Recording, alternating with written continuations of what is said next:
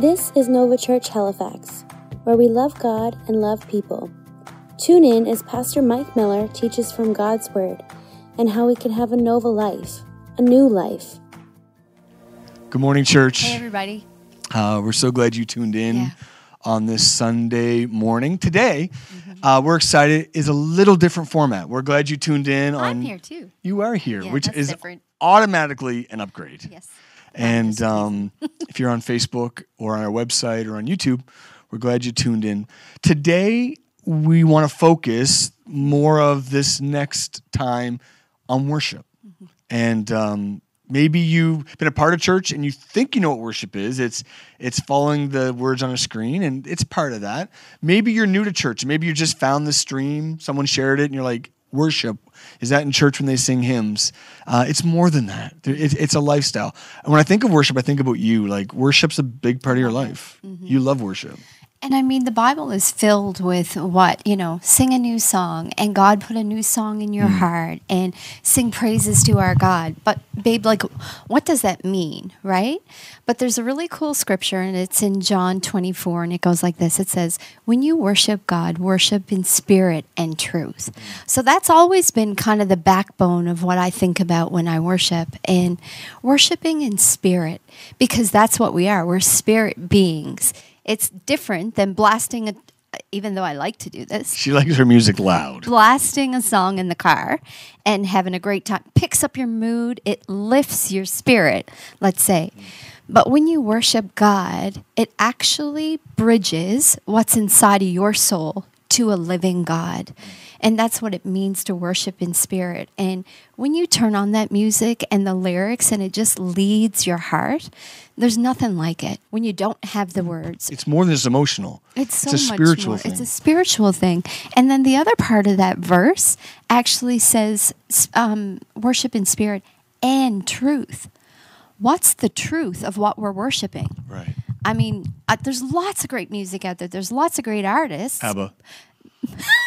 But I'm not worshiping ABBA. No. I do love ABBA too. ABBA father. No. I like ABBA. That's good. I'm glad you took a chance on me. I do.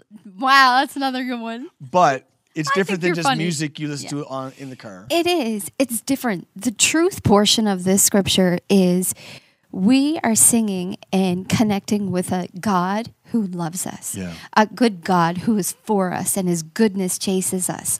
The truth of that is not just some celebrity and you're just having a great time. It is literally the living God who has built us and made us, and we get to connect with him in that worship time. And it's my favorite. And it's a two-way street you're saying there. Like, you listen to it on the radio, it's a one-way street. They produced content that you sing and enjoy, but worship, no matter if you're in your car, your house, you're walking on the road, it's instantly a relationship thing. It is. It's two ways. God is invested in that moment. He just didn't say sing this song and doesn't care about it. That's fascinating. It's a relationship. It affects your spirit and the atmosphere, and that's the other thing.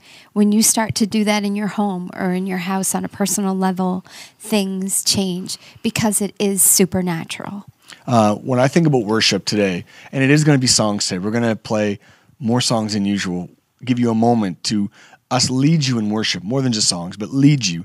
I want you to resist just disconnecting, walking through your house, maybe just scrolling on your phone. Engage in this moment. When I think about it, I think of in Psalm 34, in verse 3, it says this. It says, "Come, let us tell the Lord's greatness. Let us exalt his name together."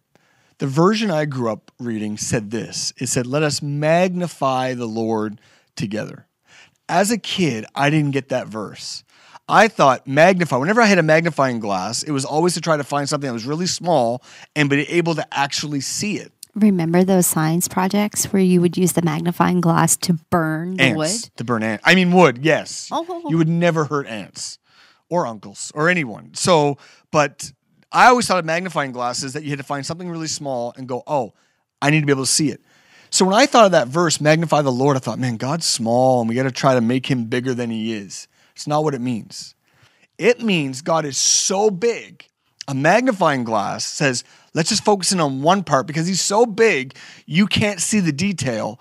Let's focus in on one area and magnify it so we don't get lost in the greatness of God. And someone said, and I love it, it says, good worship is bite-sized theology. And today we're going to magnify God, different parts of him, depending on what we sing. That's where our focus will be. For example, if we sing, love has a name, victory has a name. What we're saying is, come on, let's magnify God together in the middle of everything that's going on, in the middle of our culture and world, and also how big and good God is. Let's zoom in and go, you know what? Love has a name today. It's Jesus. I really want to focus on the love of God, that he loved me before I loved him. He loved me before I accepted him. He loved me. Doesn't matter what I act like or think like or say. God, I'm going to magnify and focus in, zoom in on that. Maybe it's the Waymaker. We sing Waymaker, that we're going to zoom in on, you know what? There seems to be no way. There seems to be mountains in the way and hardships and trials. But I'm going to zoom in, magnify, exalt that God makes a way for us where it seems like we can't make a way. Oh, it lifts your soul. It takes you higher. And, you know, maybe it's a song Cornerstone, that he is the center of our life. He's what we build on. We want to magnify on that. And today, would you magnify God with us? Would you exalt God with us? Would you turn the music up? This is today's message, because worship is a two-way conversation. It's a two-way street. It's not just a radio or a playlist where you go, that was good. It's actually communicating with God, going, I want to exalt, magnify, zoom in on your goodness, your grace, your forgiveness, your hope, your joy, your strength, all these things, and something will happen. Yeah. So today we're going to worship. Yes, we are. In spirit, in truth, and magnifying. So turn it up today. Engage your spirit. One way you do that is by engaging your voice. Look at the words on the screen. Yeah. Don't just sing them. Preach them. Yeah. Believe them. Let your spirit sing it today. Yeah. And when you come to a part that you feel like, man, I need to know that part of God today, magnify it, going, love has a name. You can make a way. So good. You are good. So today as a church, on this Sunday, we're calling it Worship Sunday. Can you just worship with us? Let's magnify God, for he is good. Amen? Come on, let's worship together.